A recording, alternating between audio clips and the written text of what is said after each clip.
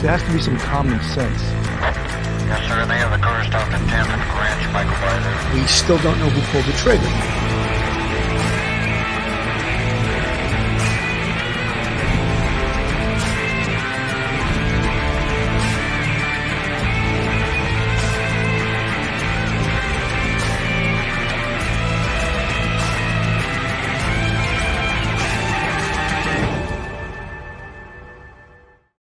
Hello, everyone, and welcome to Police Off the Cuff Real Crime Stories. I'm your host, retired NYPD Sergeant Bill Cannon, a 27-year veteran of the NYPD. Folks, we've been covering the Murdaugh case, and as we've said, and everyone that's been following us knows, that you can't make this story up. This story is an unbelievable story, and we talk about, all the murders that somehow the family was implicated in. And of course, the main one was of Paul and his mother, Maggie. And of course, we watched the trial where Alex Murdaugh just convicted of those. And then, of course, in 2018, the housekeeper, Gloria Satterfield, fell down the stairs or was pushed down the stairs, and resulting in a $4 million lawsuit filed against Alex Murdaugh by one of his law partners, and which resulted in a $4 million settlement, of which the money was never given to the two sons of Gloria Satterfield. And once they start digging even more, we come up with another case that everyone is just too aware of, and that is the case of Stephen Smith. And of course, that's the young man on the left there. And he allegedly was killed in a vehicle accident, a hit and run. But all of the evidence is what we would call in New York fugazi.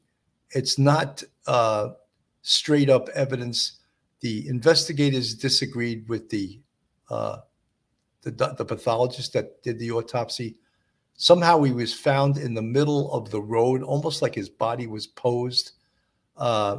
There was no evidence of a hit and run. There was a theory that he was hit with the mirror of a car. But if that would have occurred, there would have been glass in the road. The mirror undoubtedly would have broke with the force that he was hit with. But instead, it looked like, when the investigators arrived on the scene, it looked like blunt trauma.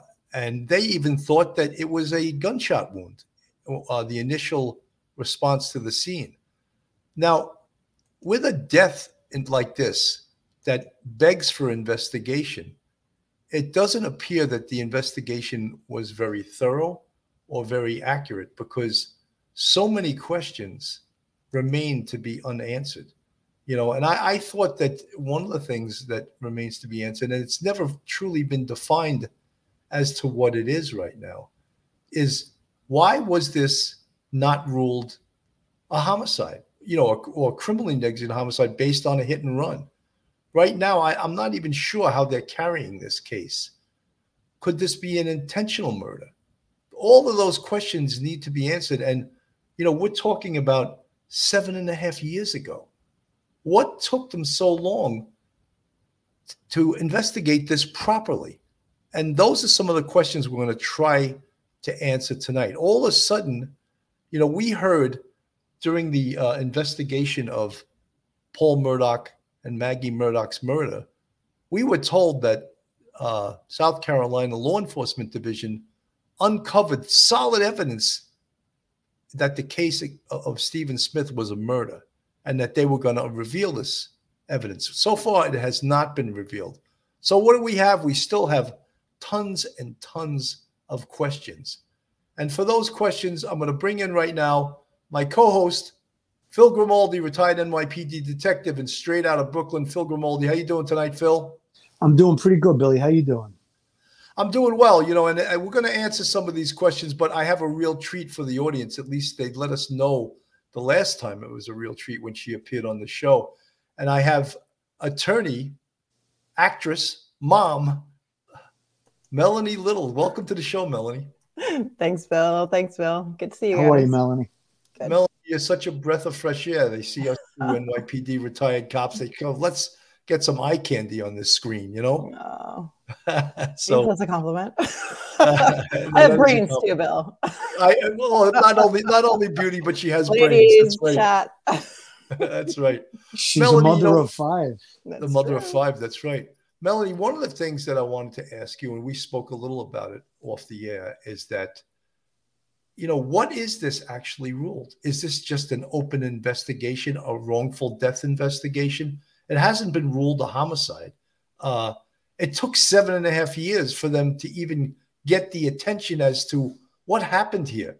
And I think, you could tell us a little bit about the involvement of the Murdaugh family. Why were they involved at all?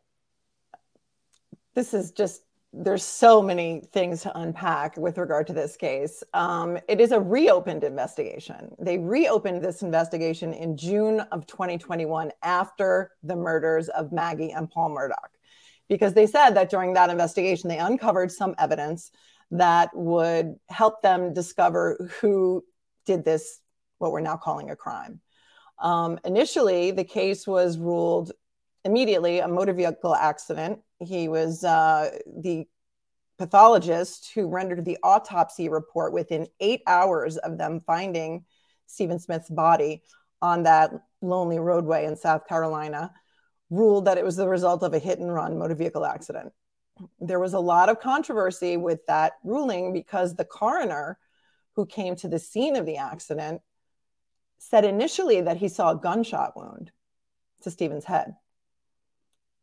This gets very tangled because there were so many different law enforcements involved. The first on the scene was the Hampton County Sheriff's Office. Then I believe that SLED became involved, the State Law Enforcement Division, and the South Carolina Highway Department, who is in charge of investigating motor vehicle accidents. So you had right away some jurisdictional issues about who was going to be in charge of this investigation. So I don't really think we have any answers yet. No, we don't. Melody, one of the things we would expect also, in fact, it's not something we just expect, but it's an absolute rule, a hard rule in the NYPD, and that's in a homicide investigation. The catching detective attends the autopsy. And in this case, if it wasn't ruled a homicide, at least the South Carolina Law Enforcement Division investigator should have attended the autopsy, because it's not good enough to argue your theory from afar. You have to be in the room and talk to the pathologist as why you think, wait, this is not look at his wound on his head. That looks like it was caused by a blunt instrument, not the mirror of a car. If that was the case, there would be glass in his hair. There'd be glass on the road. There were none of those things. There was no skid marks on the road.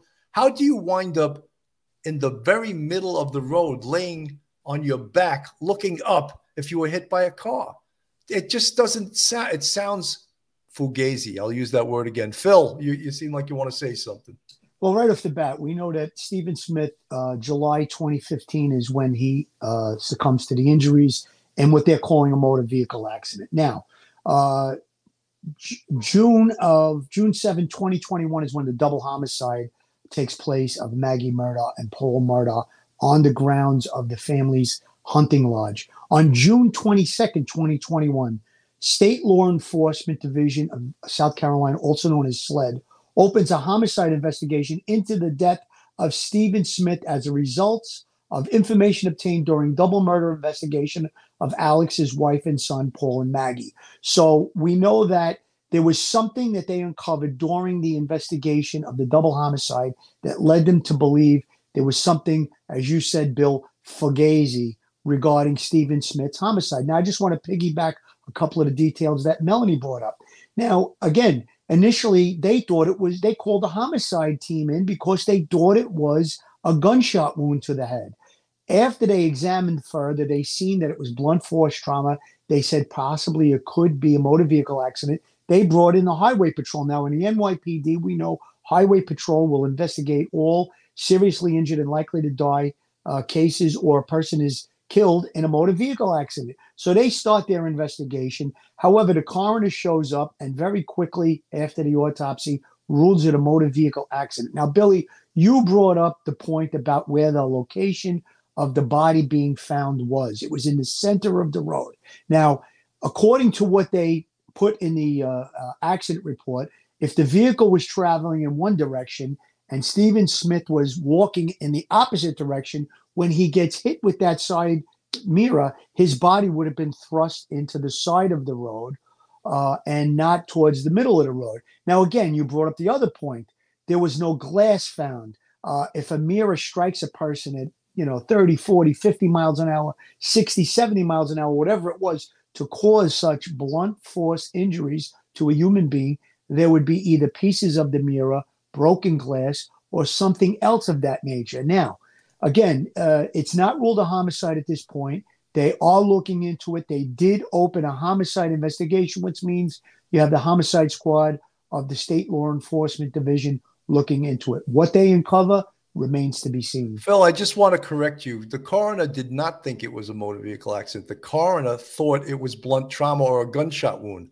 The pathologist ruled, right. and a very loosely ruled that a motor vehicle accident, said, oh, I ruled it that, but I'm ready to change my mind if someone convinces me of such. Melanie, what do you think about that? In fact, when she was confronted by the coroner, who said to her, how did you determine this was a motor vehicle accident? And she was, from what I read, it sounded, gave a very snippy response, like, well, I was told he was found in the middle of the road.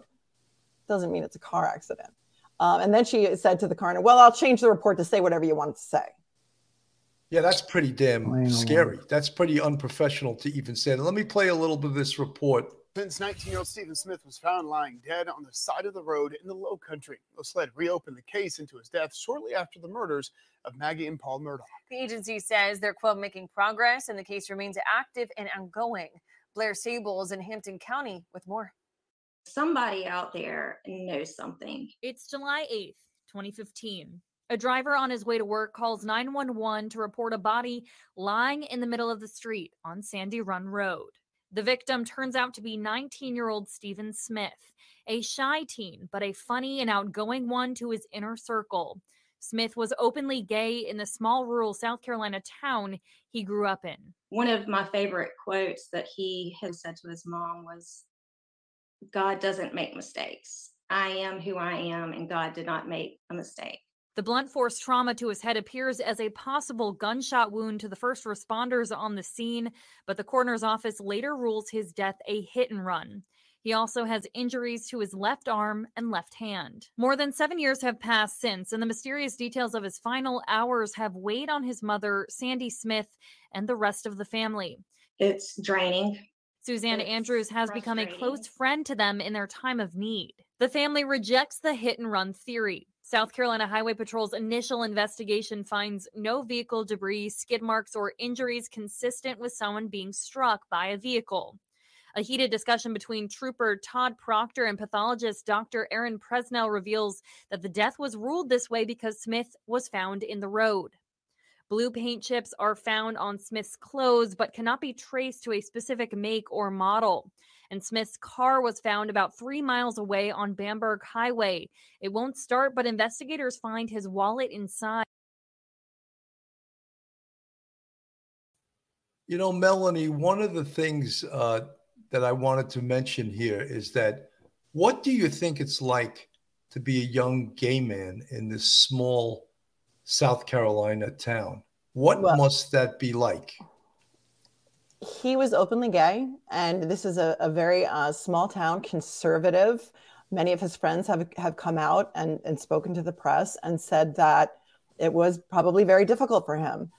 There has been some speculation that perhaps he and Buster had a relationship. They did go to high school together, and he had either tutored Buster or had helped him with some papers.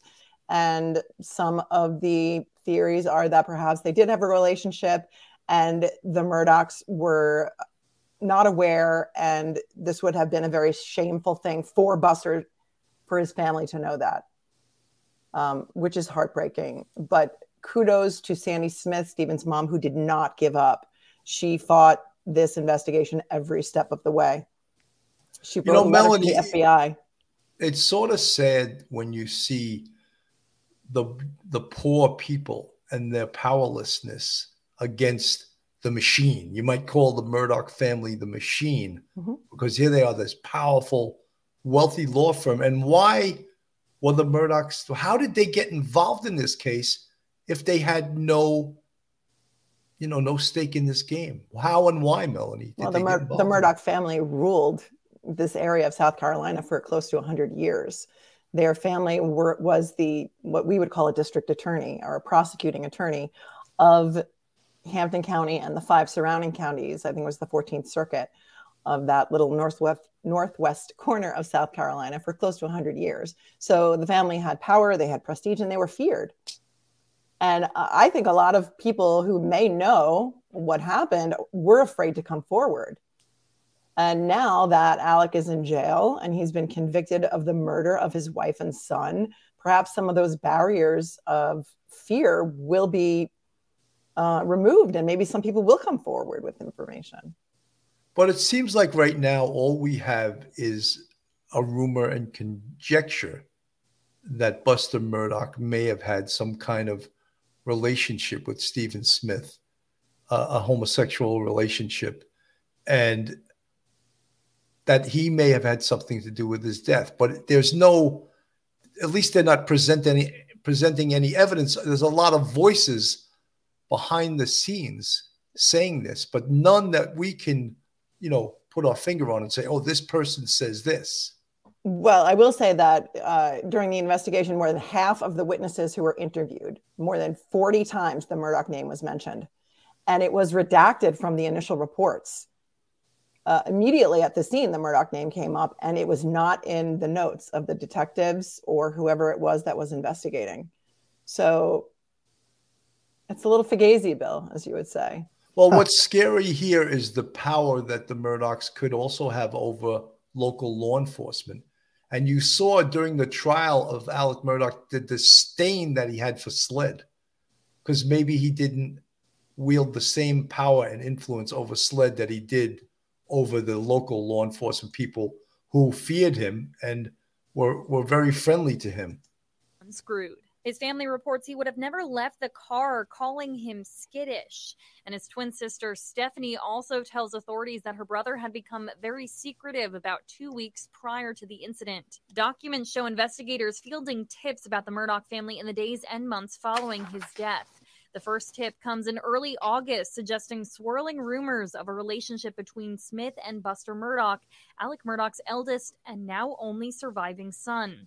An investigator also fields a tip about another possible suspect, but that tipster tells them he passed along the information at the request of a well-known family patriarch, former solicitor Randy Murdaugh. Andrew says in the records she has the Murdaugh name is mentioned 40 times. Where there's smoke, there's fire. There has to be something to it. Eventually, the leads dried up and the case went cold. That was until the murders of Maggie and Paul Murdaugh in June of 2021.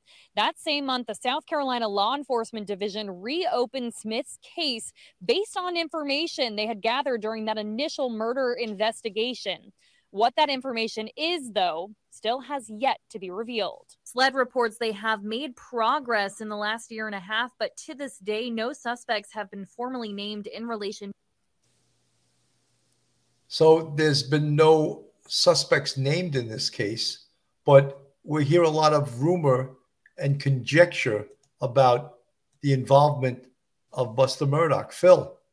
Well, first off, I think they have to look at the original autopsy photos, and they got to try and figure out a better cause of death. That should be starters. Now, they rule out a motor vehicle accident at some point. I think they could probably get to that point because, as we said, the fact that there was no debris found on the road, his body was thrown into the middle of the road. So again, maybe there was some type of he tried to run and they swerved with the car, and that's how he wound up in the middle of the road. That's one of the things I think that needs to be done. I'm real curious to see what the information is that they uncovered. And again, how does the Murdaugh family come to find out about this and notified the family that, one of the lawyers, I believe Alex's brother, is going to represent the family in the lawsuit on, the day it happened, the same day. So how did they find out about it so quick? And again, Bill, I got the same sense as you did about Alec Murdaugh's feeling about SLED during the trial. He definitely showed disdain for them. Perhaps he was able to control the area in the town that they lived in. But as far as the state went, I don't think he had that much control over SLED. How about the brother of Alec Murdaugh calling Mrs. Smith and wanting to represent her in this case. Isn't that like the chicken coop? Now here's the fox wants to represent you. I mean, it's almost like Alex Murdaugh hiring his friend to sue him in the Satterfield case. Right. Melanie. The second call that that Sandy Smith received after the notification call that her son had been in an accident or was found was from Randy Murdaugh, Alex's brother, who offered to represent her for free. It hadn't even been confirmed that that was in fact her son. And she said, all of a sudden, this guy's on the phone with me. He wants to represent me for free. It was very, very, very fishy and very strange. There were some reports that the Murdaugh family, I'm not sure which members of the family, were at the scene while it was being investigated.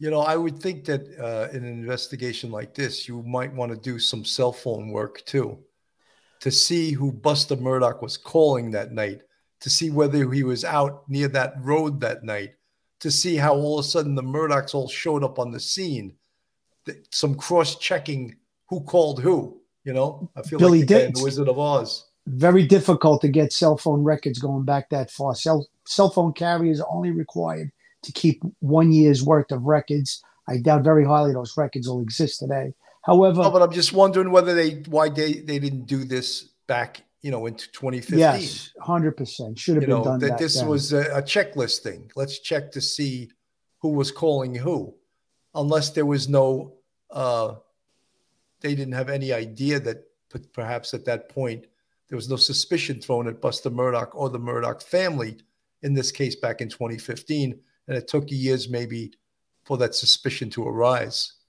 Think about when you have a pathologist that's willing to change the cause of death based on, maybe pressure from the Solicitor General of the town, which is the equivalent of the district attorney in our area. So again, they wielded so much power over 100 years. They were in control of that town.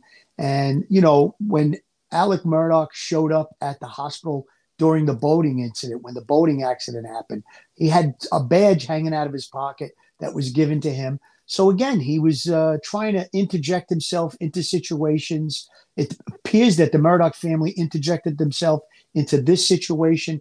I just hope and pray that there's enough evidence, if they exhume the body or they have the autopsy reports, that they could figure out exactly what caused the death of Mr. Smith. And, again, like Melanie said earlier, a lot of people maybe have been fearful to come forward and give information on this type of a thing because of the dynasty that existed with the Murdaugh family. But now that one of the main players has been taken down, perhaps this will entice people to come forward to give information on this case. I think this is a straight out exhume the body case. This is no look at the pictures from 7.5 years ago. Of course. This is a dig up the body and redo the autopsy. Look at that blunt trauma wound to his head. Examine his body. I mean, of course, the crime scene now is useless because if there was any, they said there was no skid marks. There was no sign of, there was no glass. But then they said there was blue paint chips on his body. That would seem to indicate some type of vehicle interaction. But, everything else points to a blunt trauma to the back of his head. Melanie.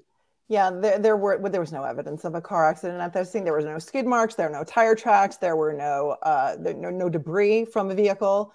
All indications point to the fact that perhaps he died somewhere else and was planted at that scene in the middle of that road. His cell phone was found in his pocket undamaged. If he was hit by a truck, he would have went flying. From the injuries that I read about in the autopsy report and the fact that his skull was pretty much bashed in, for lack of a better term, that vehicle would have been traveling at such a high speed to cause those injuries that there would be some sort of evidence of a vehicle. The fact, 100%. I want to know who the last person he called was. His mother said he would never, ever walk in a dark road like that at night. It was 3:00 in the morning. He was found almost 3 miles from where his car allegedly ran out of gas. She described her son as skittish. I guess that's a kind word, and say maybe a little cowardly, that he wasn't a brave individual, which is fine. but that he, like what you said, he would never get out of a car and walk 3 miles on a dark road. You know? No, he had a phone in his pocket. Who did he call? Yeah, that's He interesting. could have called to know. anybody for help. He could have called AAA. He could have called, roadside assistance. He could have called 911. She said he never would have walked 3 miles. And it was found pretty close to Moselle too. Yeah. And did he, in fact, was he chased? Was he chased into the road? Well, that's some of the things. Let me play a little bit of this from News Nation. Kenny, because you were under the spotlight in that trial. The jurors wanted to meet you when it was over. You went and met them. How are you doing now? I mean, you are under so much pressure. Have you had a chance to take a break? Brian, I'll start with my team first. As I've mentioned, my team here at home, I couldn't have taken myself away from my duties for 5 or 6 weeks without having a great team here at home. The AG's office were second to none. The SLED Low Country agents and the laboratory, SLED in general, in my opinion, did a great job. They welcomed me back and they were so helpful in my examination of the evidence. The jurors are my heroes. And as I said, I wouldn't question their verdict one way or the other. I'm so glad I didn't have to make that choice. But it ripped my heart out in a good way when they wanted to meet me that morning. That's never happened in my career. And they thanked me. And yeah, it's very unusual. Yeah. That means more than anyone could ever know.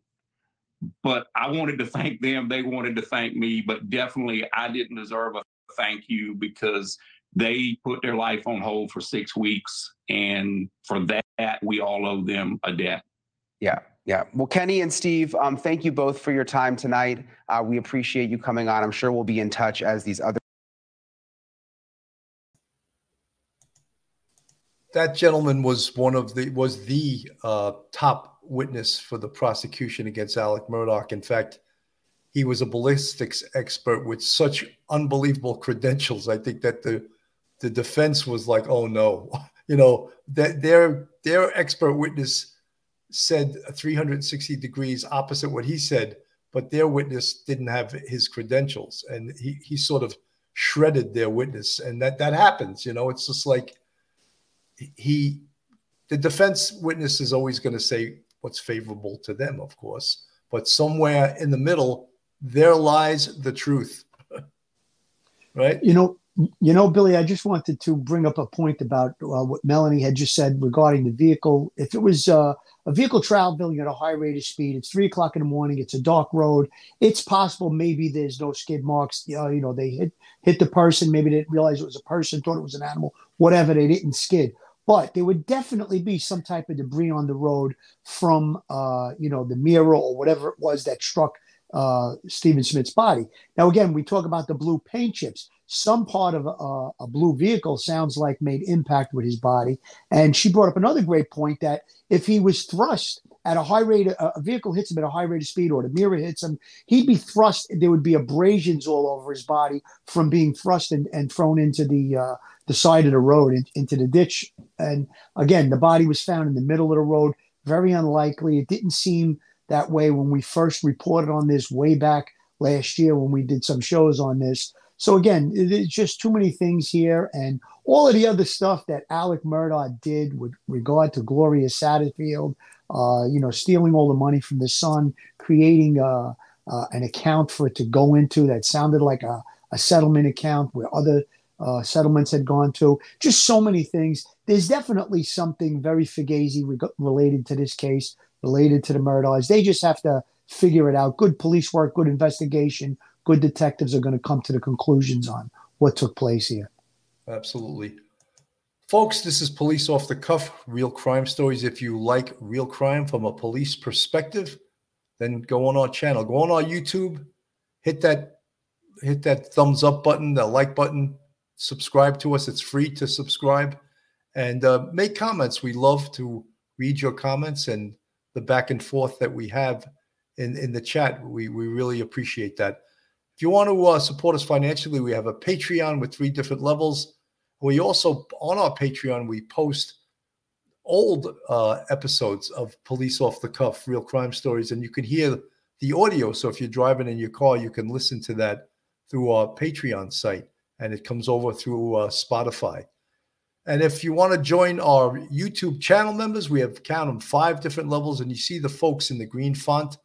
They're part of our YouTube channel members, and we totally 100% appreciate our fans, our subscribers, and our friends. This case is pretty amazing. I want to play a little bit of the Law and Order people. They're pretty competent, and I love to listen to their point of view on these cases. Let me pull them up here. Barely touched upon, but it is important to discuss, and that is the death of 19-year-old Stephen Smith. So now let's go back 7.5 years ago. It's July 8th, 2015, and the police receive a 911 call from a... Recordings just got better. Sorry, guys. I really hate when that happens. I'll have to figure out a way to... I'll remove this now, but... 4 seconds, and you can hit skip ads. Okay, I'll let it... the wonders of live TV. Yeah, it's it is terrible. But the what we're talking about here is, this is a 19-year-old kid at the time, you know, and one of the few probably gay kids in this community. Not that that has anything to do with it, but could it have something to do with his murder? Could it have something to do, if this is right now, it's not even ruled a murder. It's not ruled a homicide. So what does it have to do with? And that's what I think South Carolina Law Enforcement Division is trying to figure out. What is the cause of this? What is the motive for this? Let me play this again. I hope I got it set up. Another story that we have barely touched upon, but it is important to discuss. And that is the death of 19-year-old Stephen Smith. So now let's go back 7.5 years ago. It's July 8th, 2015, and the police receive a 911 call from a man who found an unconscious person in the middle of a sandy run road in Hampton, South Carolina. And it was revealed that that person was Stephen Smith. And he was not unconscious, he was dead. Now, the case was ruled a hit and run by investigators. After all, his body was found in the middle of the road. He was bleeding from his head. But here is where it gets interesting. There were no visible signs that he had been hit by a car. There was no bumper, glass, no fragments, nothing from part of a car anywhere to be found around the scene. Now, with Stephen's body, he had severe head trauma, only very few scratches on his arms, his legs. His shoes were still on. Blood was only found right next to his body, not along the road. Now, of course, this is pure speculation, but an obvious question would be, if this was a hit and run, do you think that there would be more damage? There would be more physical evidence.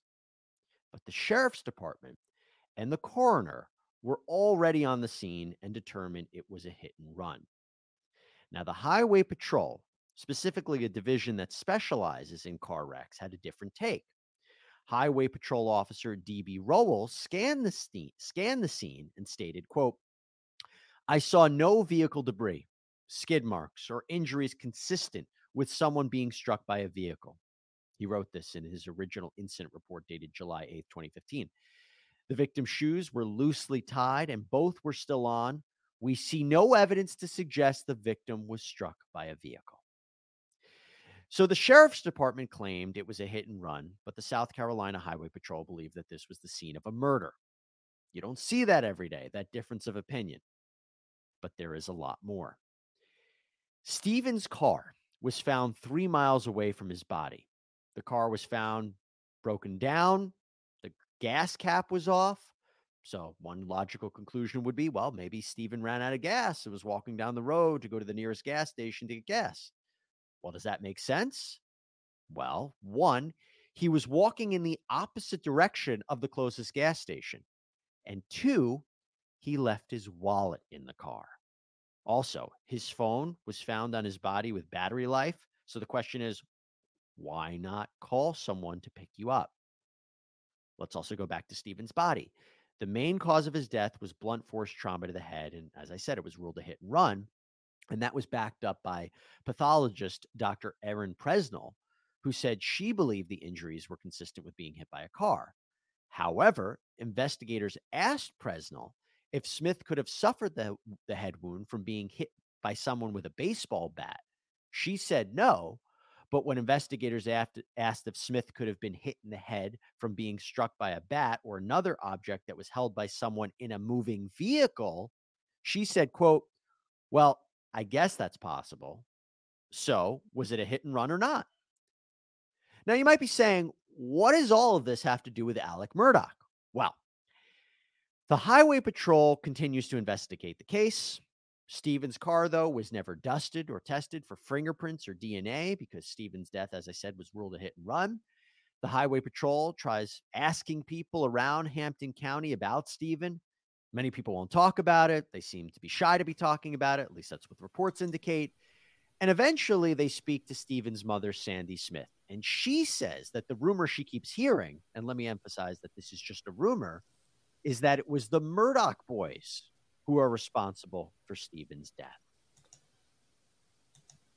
Unbelievable, right? But again, no hard evidence to that. And I will say, as someone who spent 16 years of my 27 years on the NYPD in an investigative capacity, when we had a fatality on a highway, it's even in the NYPD patrol guide, it's the case belongs to a highway unit, but the precinct squad of occurrence will assist the highway unit. This investigation, there were so many things lacking in it. It's almost like they phoned it in and they didn't cross their T's, dot their I's. They did a very flimsy investigation, in my opinion. And it's tough to correct things that have gone wrong when all this time has gone by. Melanie, your thoughts? Or there's a cover-up.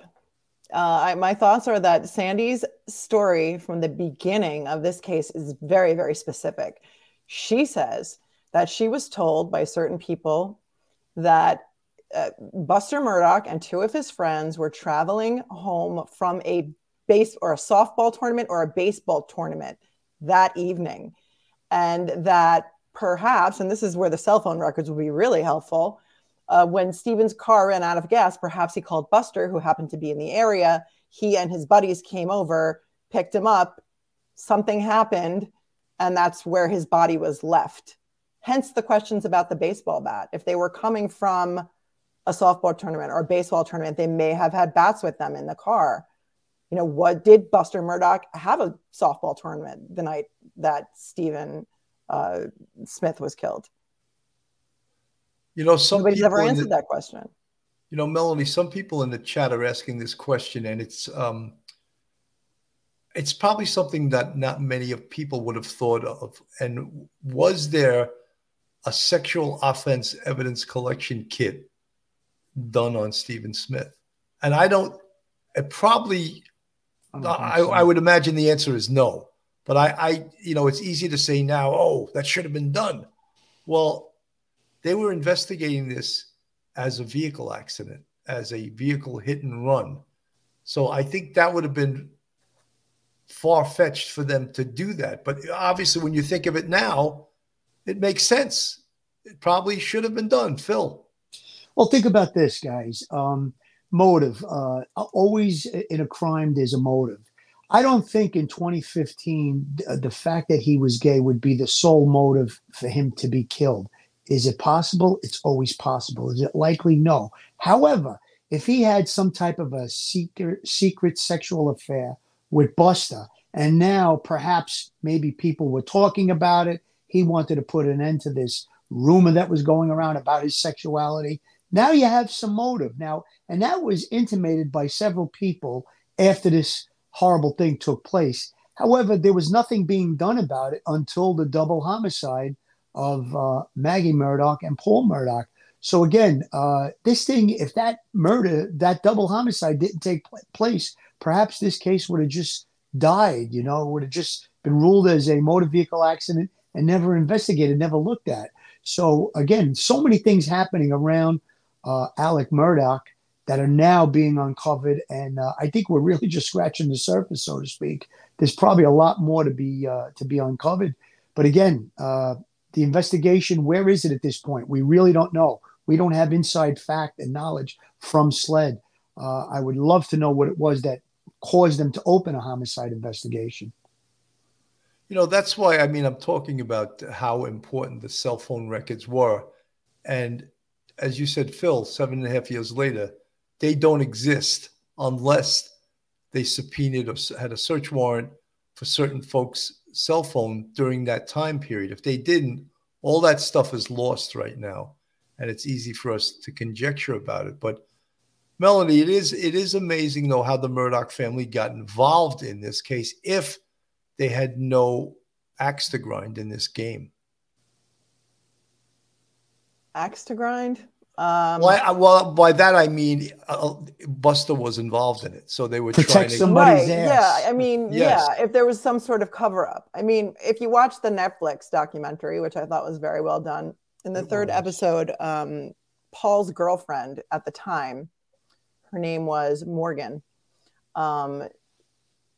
She spoke and she said that she was at dinner at the Murdaugh house when she started dating Paul. And she said something about, why are people in town talking about the fact that Buster may be involved with Stephen Smith's death? And they all just started laughing and they said, oh, we would never kill that derogatory term.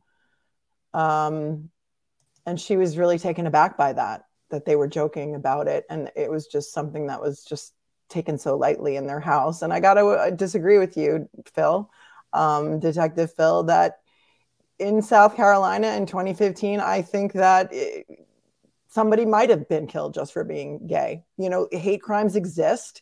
They don't have hate crime laws down there. It's very different. New York City, it still happens here in New York City.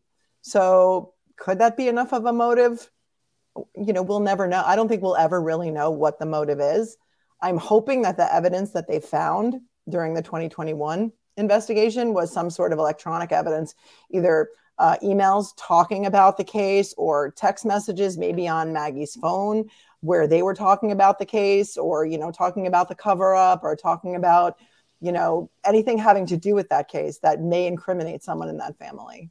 That's the only thing that I could think of that they found. I said that it wasn't likely. I didn't say it was Yeah. impossible. And I also No. said that it sounds to me a better motive is to cover up, Buster's sexuality if he was living life as a heterosexual male. And however, he did have some type of an interaction with Stephen Smith. That would be a tremendous motive to want to keep him quiet. That's the point I was trying to make. And I don't think that hate crimes don't exist. I did not say that. No, Absolutely no, not. I didn't mean that you said that at all. But I just, Yeah. It's a sensitive subject, and Absolutely. And that's listen, I think it's very different, than what we're used to up here. It's a very different. That could be. place. That could be. Listen, in our area in the Northeast, obviously there's tremendous inclusion of everyone, and I don't think that there's there's not groups of people going around attacking people for their sexuality that I've seen, in general. Does it happen? Yes, of course it does happen, but I don't think it's a pervasive or prevalent crime where we live around us. In South Carolina could be, but I just didn't seem to think that alone, the kid being gay, he looked like a nice kid to me. And Phil, I think that this in a little town in South Carolina, and that's why I asked you that question, Melanie, was that could you be targeted just for being gay? And the answer is absolutely yes. Of course. You're going to stand out in your high school, but sometimes like a gay kid could be the most popular kid because people like him for that difference in his person. But in other times, there's a lot of hatred, especially in a small little town like this, hatred directed at him. And that could very possibly be the motive in addition to what people are saying, conjecturing at this point, because we have no solid evidence other than people talking behind the scenes that Buster Murdaugh had some type of relationship with Stephen Smith. Thoughts, Melanie? Yeah, it's just speculation. I don't know that anybody's really come forward with any hard proof of that, unless, like I said, they discovered some electronic evidence that points to any of those facts. I think there's a lot more to come on this case, a lot. Absolutely. You know, one of the things that I cringe at also is that if a couple of investigative arms so disagree with each other on the scene, and one of the most important people is seemingly clueless because she's not speaking to the investigators, and I'm referring to the pathologist, and then the coroner, which is a system we've spoken about, which is antiquated and should not be anywhere in this country. The system should be a medical examiner system, not a coroner system. As we also saw, there was a coroner in the Koberger and the Idaho quadruple case. The coroner system is an antiquated system that should be done away with across the country. If there's going to be someone responding to a crime scene, especially something, and I'll segue to the quadruple murders in Idaho, it should be the coroner response, not the coroner, excuse me, the pathologist should be responding to the scene, not the coroner. The coroner is someone who's voted in there and may or may not have the credentials to investigate death. In the case of the Idaho 4, the coroner was an RN with a law degree. That doesn't make a hell of a lot of sense. I want someone with MD after their name to respond to a murder scene. Right. I think a lot of people don't know that a coroner is not required to be a medical doctor. In this case, he was not a medical doctor. He had some law enforcement background and he had some other type of background, but he did not have a medical license. And 100%. The medical examiner is the doctor who does perform the autopsy. But I think in some states too, the coroner does perform the autopsy. I can't even imagine that. That's crazy. But my whole point is that if there's such disagreement on the scene by the investigators, then they should all meet together somewhere in a classroom and present all the evidence to each other and establish investigative direction. Where are we going with this case? Because right now it's all over the place, and that can't be. And it doesn't seem like they did that. It seemed like there was just animosity between SLED, animosity between the Highway Patrol, animosity between the local police. The pathologist would do whatever she was told to do. The coroner disagreed with the pathologist.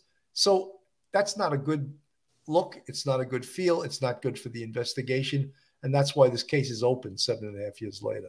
It sounded like a pissing match, Bill. We refer to that as a pissing match when two different entities are trying to come to different conclusions.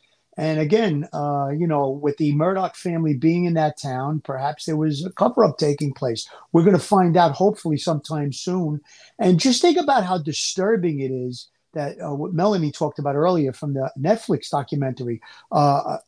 Paul's girlfriend brings it up and they're laughing about it, that this young man was killed, and they make a derogatory term about him. That's disturbing to me, and almost like they knew that there was some nefarious thing that had taken place and they're giggling about it. Terrible. It's just it's really stomach turning to hear that type of stuff.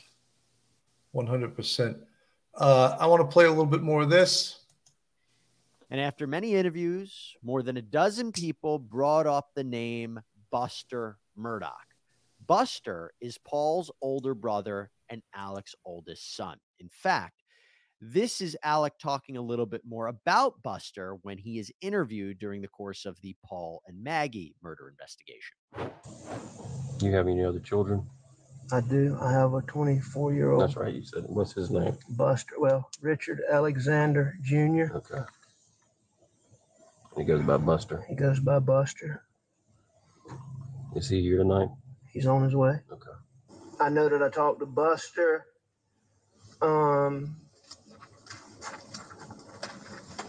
So I made. Do you love boating? Do you want a hassle-free boating experience?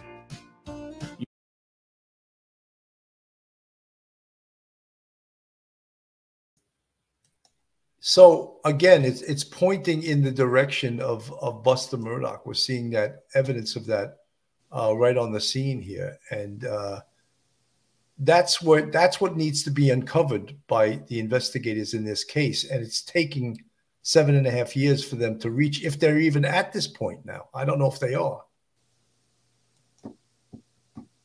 Points? Go ahead, Melanie. Would there be any reason to not announce anything? Did they not want to compromise Alex Murdaugh's trial? And so therefore they wanted to wait until it was over to announce what they found, if anything? Do they not want to spook any potential suspects from, leaving the country? I don't know. Yeah, I would. Go ahead, Billy. Go ahead, Phil. Go ahead. No, I would tend to believe that Melanie may be 100% correct right there, because the fact that you're going to conduct dual investigations. There's the murder investigation into the double homicide. Now you're opening the homicide investigation of Stephen Smith. Again, you're not going to drop the ball and not do anything on it, but perhaps maybe not get so public with it. Wait until he's convicted. Now it seems like there'll be more of a reason to come forward and give information. And again, they've already, I believe, exhumed the body of Gloria Satterfield. And let's see if they're going to exhume Stephen Smith's body to examine that. And again, there's going to be plenty of information from the original autopsy that investigators could look at. They can bring it to other professionals in the forensic area. So again, they just have to shake the tree a little bit, as we say, Billy. Get some people come forward with some information. And I'd be definitely talking to Buster's friends for sure.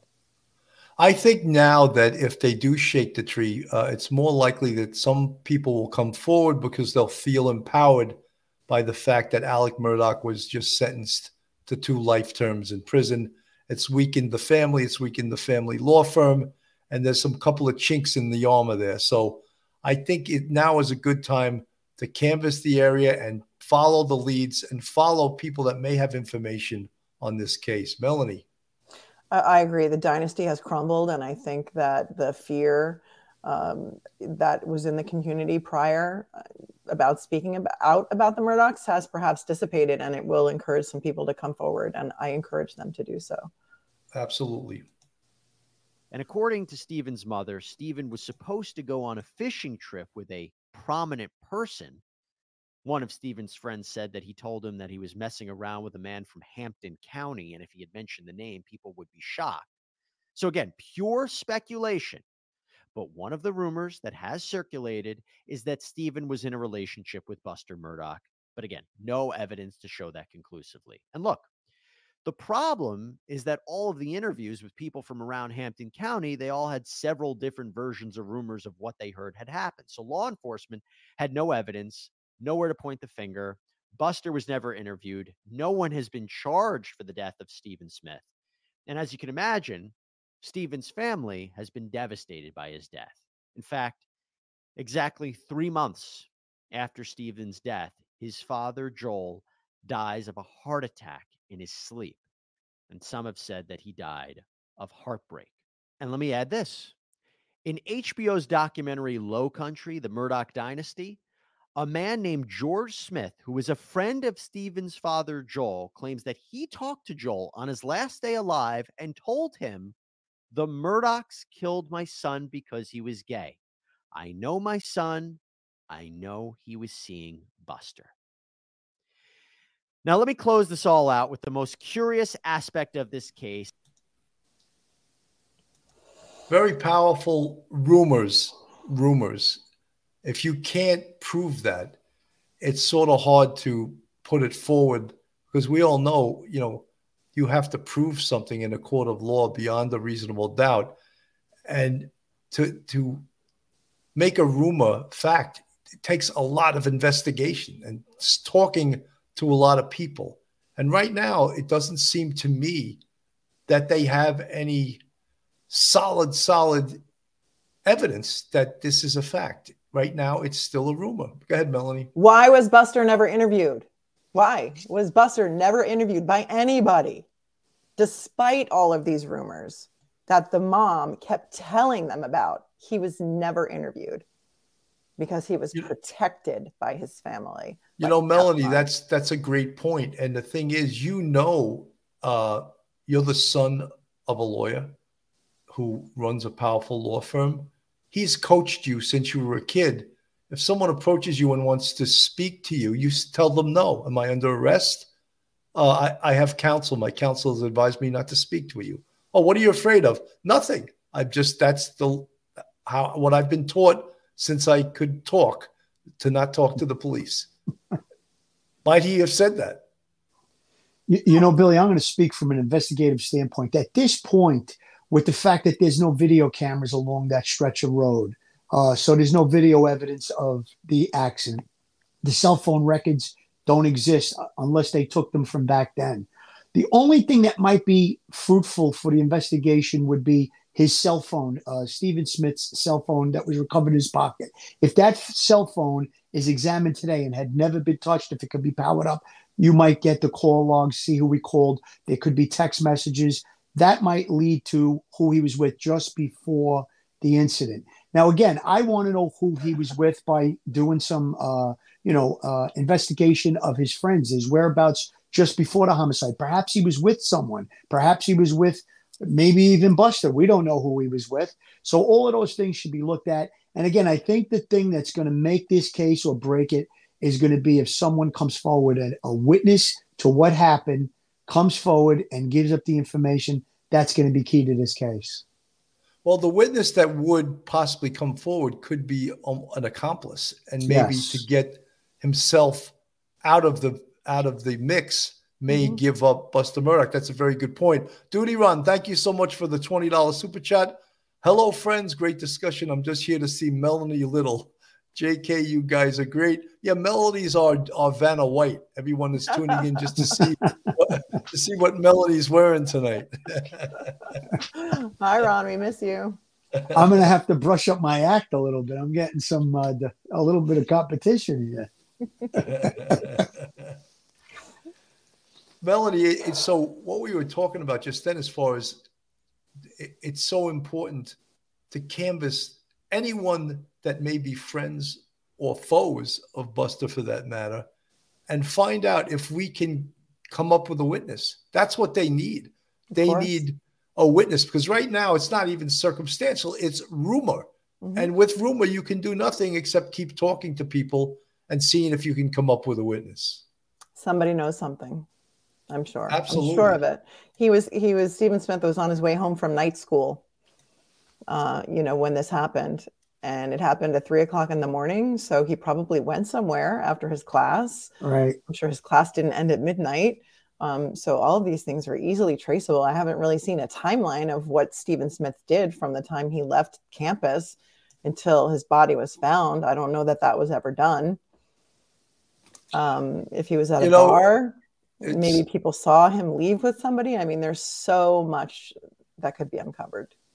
100%. And as far as what we don't know a lot of the internal mechanisms of this investigation, because it seemed for many, many years they had nothing. They had absolutely nothing. And at least that the case was almost like closed. Oh, the case is closed. It was a hit and run. We have no further information. Imagine you're his mother. His father died of a heart attack in his sleep. You could say he died of a broken heart. Yeah. And his mother, who's a poor woman, doesn't have power, has no money to go after the powers that be. Look, I'll be the first one to say, dealing with the police, if you don't know how to deal with them, can be a frustrating experience. If you don't know how 100%. to get them to get off their ass in certain points, certain circumstances, you have to have the skill and the knowledge to know how to do that. And if the police aren't cooperating with you, you may have to kick it up to the next level. Maybe the district attorney's office, maybe the state attorney general's office. You have to know how to do all of those things. Lou Morocco, thank you so much, buddy, for the $20 super chat. Very much appreciated. Lou's a big supporter of the show. Thank you so much. Phil, I'm going to have you do the Joe Murray commercial now. If I could pull up the flyer here. There we go. I want to make a point after the commercial. Joe Murray, attorney at law. Have you found yourself in a jam? Are you in need of legal counsel in the New York area? Do you need a victim's advocate? Well, Joe Murray is your man. He's not only an experienced trial attorney, he's also a retired 15-year member of the NYPD. He literally knows both sides of defense. His website is jmurray-law.com. His telephone number is 646-838-1702. Or you can email Joe at jmurray-law.com. Joe Murray is a big supporter of police off-the-cuff real crime stories, and he's a tremendous criminal defense attorney. If you should have need, just reach out to Joe. Just don't ever poke him in the chest. No, unless you want to get your jaw broken. Joe's a former amateur boxer, and someone learned Yes, that the hard way once. Oh, I was just putting Joe and my phone on speed dial. Yeah. I have just, it in mind. Just don't poke him in the chest. Yeah. You know, Billy, I wanted to make a point before we did the commercial about we know as investigators what would be needed to proceed with criminal charges against somebody in this type of a case. Now, I don't think it's going to be that difficult to prove this was not a motor vehicle accident. That's going to be fairly simple to prove. I think it's already basically been proven. Now, what it is that was uncovered during the double homicide investigation, again, that's going to be pivotal to the whole case. But in order for us to proceed with criminal charges against someone, now you and I, we're the investigators on this case. We're going to go to the DA's office. We want to make, we want to make an arrest. We want to proceed with charges against A, who is we'll just say Buster for argument's sake. But we have to have, more than just what we think or what we believe. We need an eyewitness. We need some type of physical evidence. We need some type of electronic evidence, a video camera. I don't know if all of those things are going to exist. However, if we do come up with, like you said, a co-conspirator that can put some pieces of the puzzle together, perhaps there could be charges against someone. Now, I use Buster hypothetically because we're talking about him in this middle of this investigation, perhaps. But again, whoever it was that was responsible, if Buster was present and someone else did it, then Buster could be the person that comes forward. But whoever it was, it's going to be a little bit of a bridge to cross to get to criminal charges on this case, being that it's so old, unless one of the participants does cooperate. Absolutely. William M. Yeah, somebody took out Stephen Smith. I heard where Stephen had told someone that night that he was followed by a few suspicious guys. William M., I appreciate your comment. However, that's all we have here is rumor and innuendo, and there's no proof. So, as I said, I appreciate Tom Cusinelli, the retired NYPD captain. You need the feds to get involved. They could care less who you are. They'd color their own mother. Don't lie to the feds. Cusinelli, you happen to be 100% correct. Good point. And other law enforcement people have found that out the hard way when they've been put into perjury traps by the feds. That's the other thing. People tell you don't talk to law enforcement. Don't ever talk to the feds. Even if you're in law enforcement, don't ever talk to them. Don't even tell them what time it is. No, exactly. Don't even go out to lunch with them unless they're picking up the check, So, one of the things I wanted to mention also, and we did a case, myself and Dr. Debbie Goodman, on the boating accident. And Paul Murdaugh, of course, the one who was killed by his father. At least his father was convicted of that. You can believe what you want to believe. But he was a really snotty piece of shit of a kid. He spit in his girlfriend's face, smacked her. He was abusing her for a while. And she put up with it, probably because she was so taken in by, this is the Murdaughs, this powerful family, this wealthy family. I got to assume, and I always believe this, the apple never falls too far from the tree. I got to feel that Buster Murdaugh is cut from the same cloth. What do you think, Absolutely. Melanie? Yeah, I'm going to say, yeah. I mean, listen, after the first show that we did about the Murdaugh case being, privilege, or I can't recall what the title of that show was, there were a lot of comments in the chat about Buster being the favorite son, and that the narcissist got rid of the spare. There's always the heir and the spare. Buster was the heir. Paul was the spare. I haven't heard a lot about the personality of Buster, but I'm going to say the apple does not fall far from the tree on this one, Bill. Melanie, did you see what he did during the trial? Oh, He was actually admonished by the judge because he was scratching his face with his middle finger while a person was testifying against his father. So again, I think his personality kind of bled through right there. Oh, 100%. I mean, listen, these kids have never had any ramifications for their behavior. I'm sure they were in trouble their whole lives, and they were always bailed out by daddy and the uncles who were always on the scene, who are also lawyers, who are always coming to the rescue.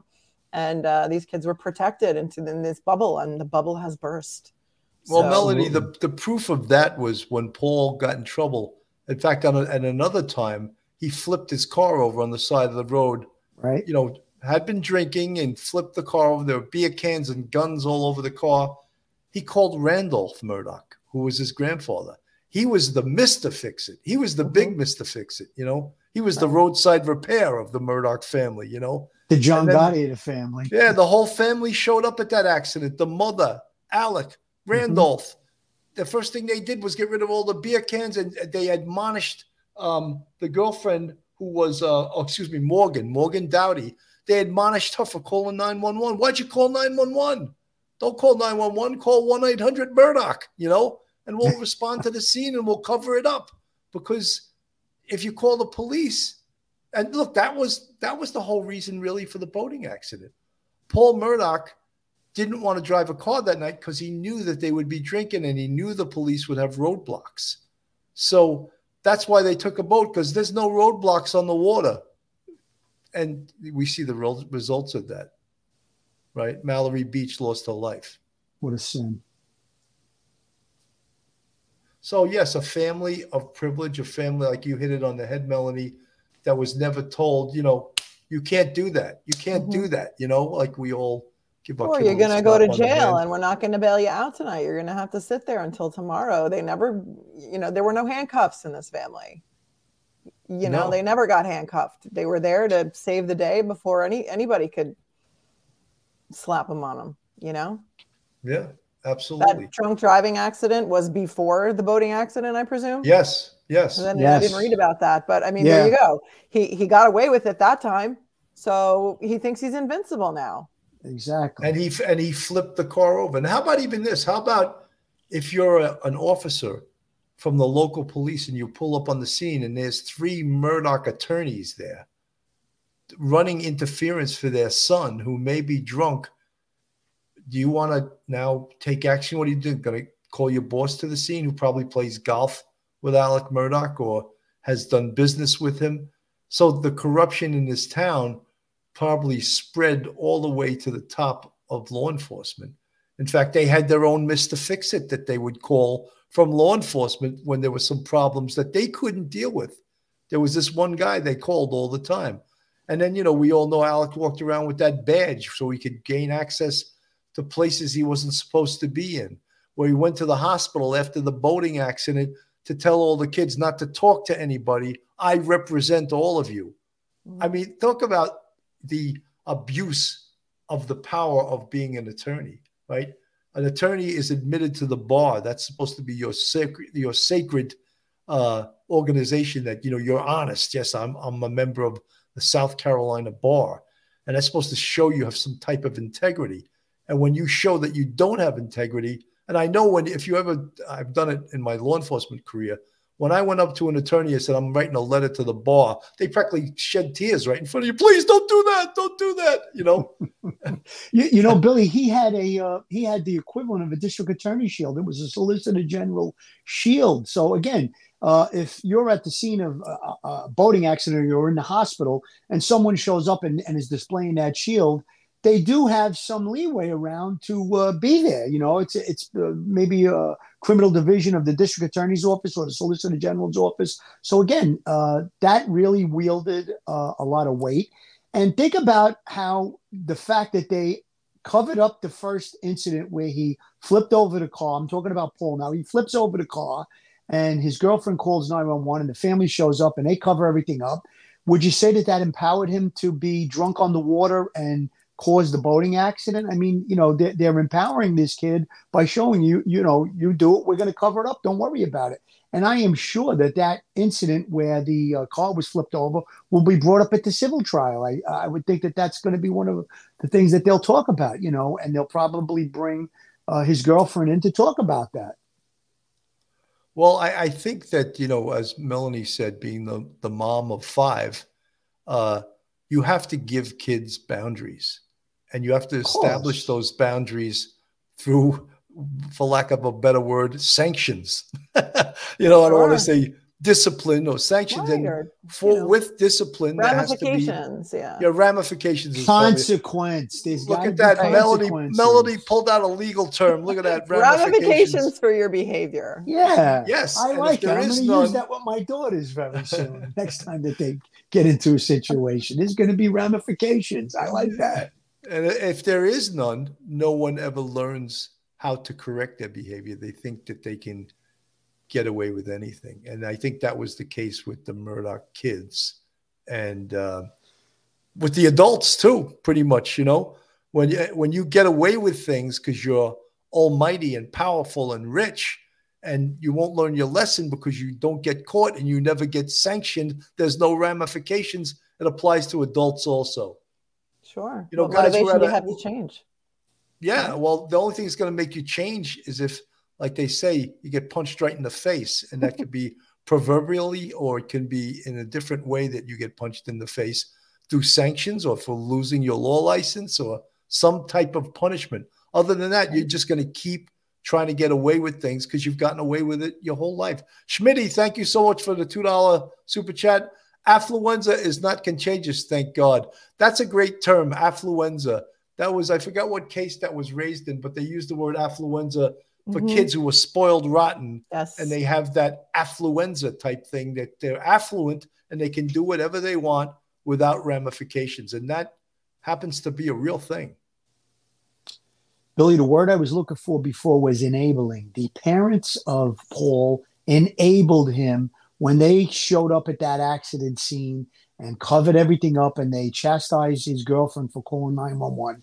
That was another point of enabling. We talk about enabling with narcotics users, drug addicts. This is the same type of enabling. You can do whatever you want. Don't worry about it. We control the town. We run the town. And then when she's at dinner and they bring up the death of Stephen Smith and they chuckle about it, again, more enabling. It's really stomach churning and disgusting. Absolutely. Tom Cusinelli, perps always leave evidence and slip up. Yes, Tom, that's usually true, but you need good investigators to uncover when and where and what evidence the perp left behind. And if the investigation sucks, which it did in this case, and maybe that's not a good word, but it's a New York City word, I'll use it.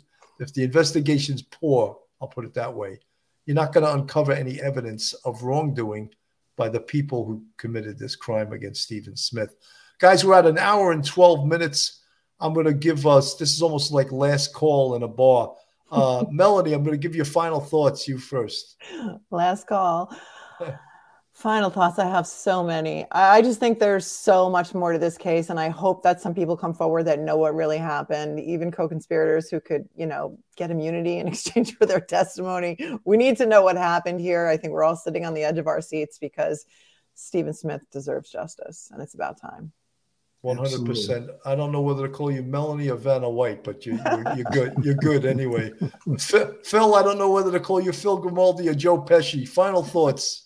Here's my final thoughts. The dynasty has fallen. Okay. So because of that fact, the IRS should be up the ass of that law firm. And there should be whatever agencies, attorney general looking at that law firm, because I don't think it stopped with Alex Murdaugh embezzling money. They were probably all dirty. There's probably a lot of fugazi stuff going on in that firm. The dynasty has fallen. Let's hope and pray that the fact that this young kid lost his life and what they're calling a motor vehicle accident, the truth can be uncovered and justice can be served. And I would hope and pray that his sexuality wasn't the reason that he was killed. Prayers to his family. God bless his soul.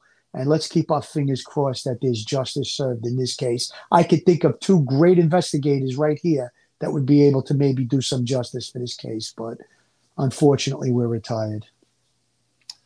Folks, absolutely. I want to thank everyone, all our channel members, our YouTube members, our Patreon members, and just anyone who's subscribed to Police Off the Cuff Real Crime Stories for coming and listening to us. We have some exciting guests, as you can see. We pulled Vanna White out of retirement. She's here with us tonight. Melanie Little. She's going to come on next time with some. She's going to pick somebody to compare me to that's not like 80 years old. I don't know. Is that an That's right. I guess Vanna White's pretty old these days. That's not a good comparison. She was always beautiful, but she was always opening the curtain or pointing to the curtain, So Melanie, thank you so much for coming on. You're a fantastic guest. I always appreciate your knowledge, your experience, and your beauty, of course. I have to mention that. Is that okay these days to compliment a woman on their beauty, or is that politically I'm okay incorrect? with it because you and I are friends. You know what I Okay, mean? all So, we're old friends. So it's good. Otherwise, you might say, shut up, copper. Yeah. Pig. All right, folks. Thank you so much for tuning in tonight. This is Police Off the Cuff Real Crime Stories. Have a great night. God bless. Stay safe, everyone. Good night, Melanie, and thank you. Good night. One episode just ain't enough.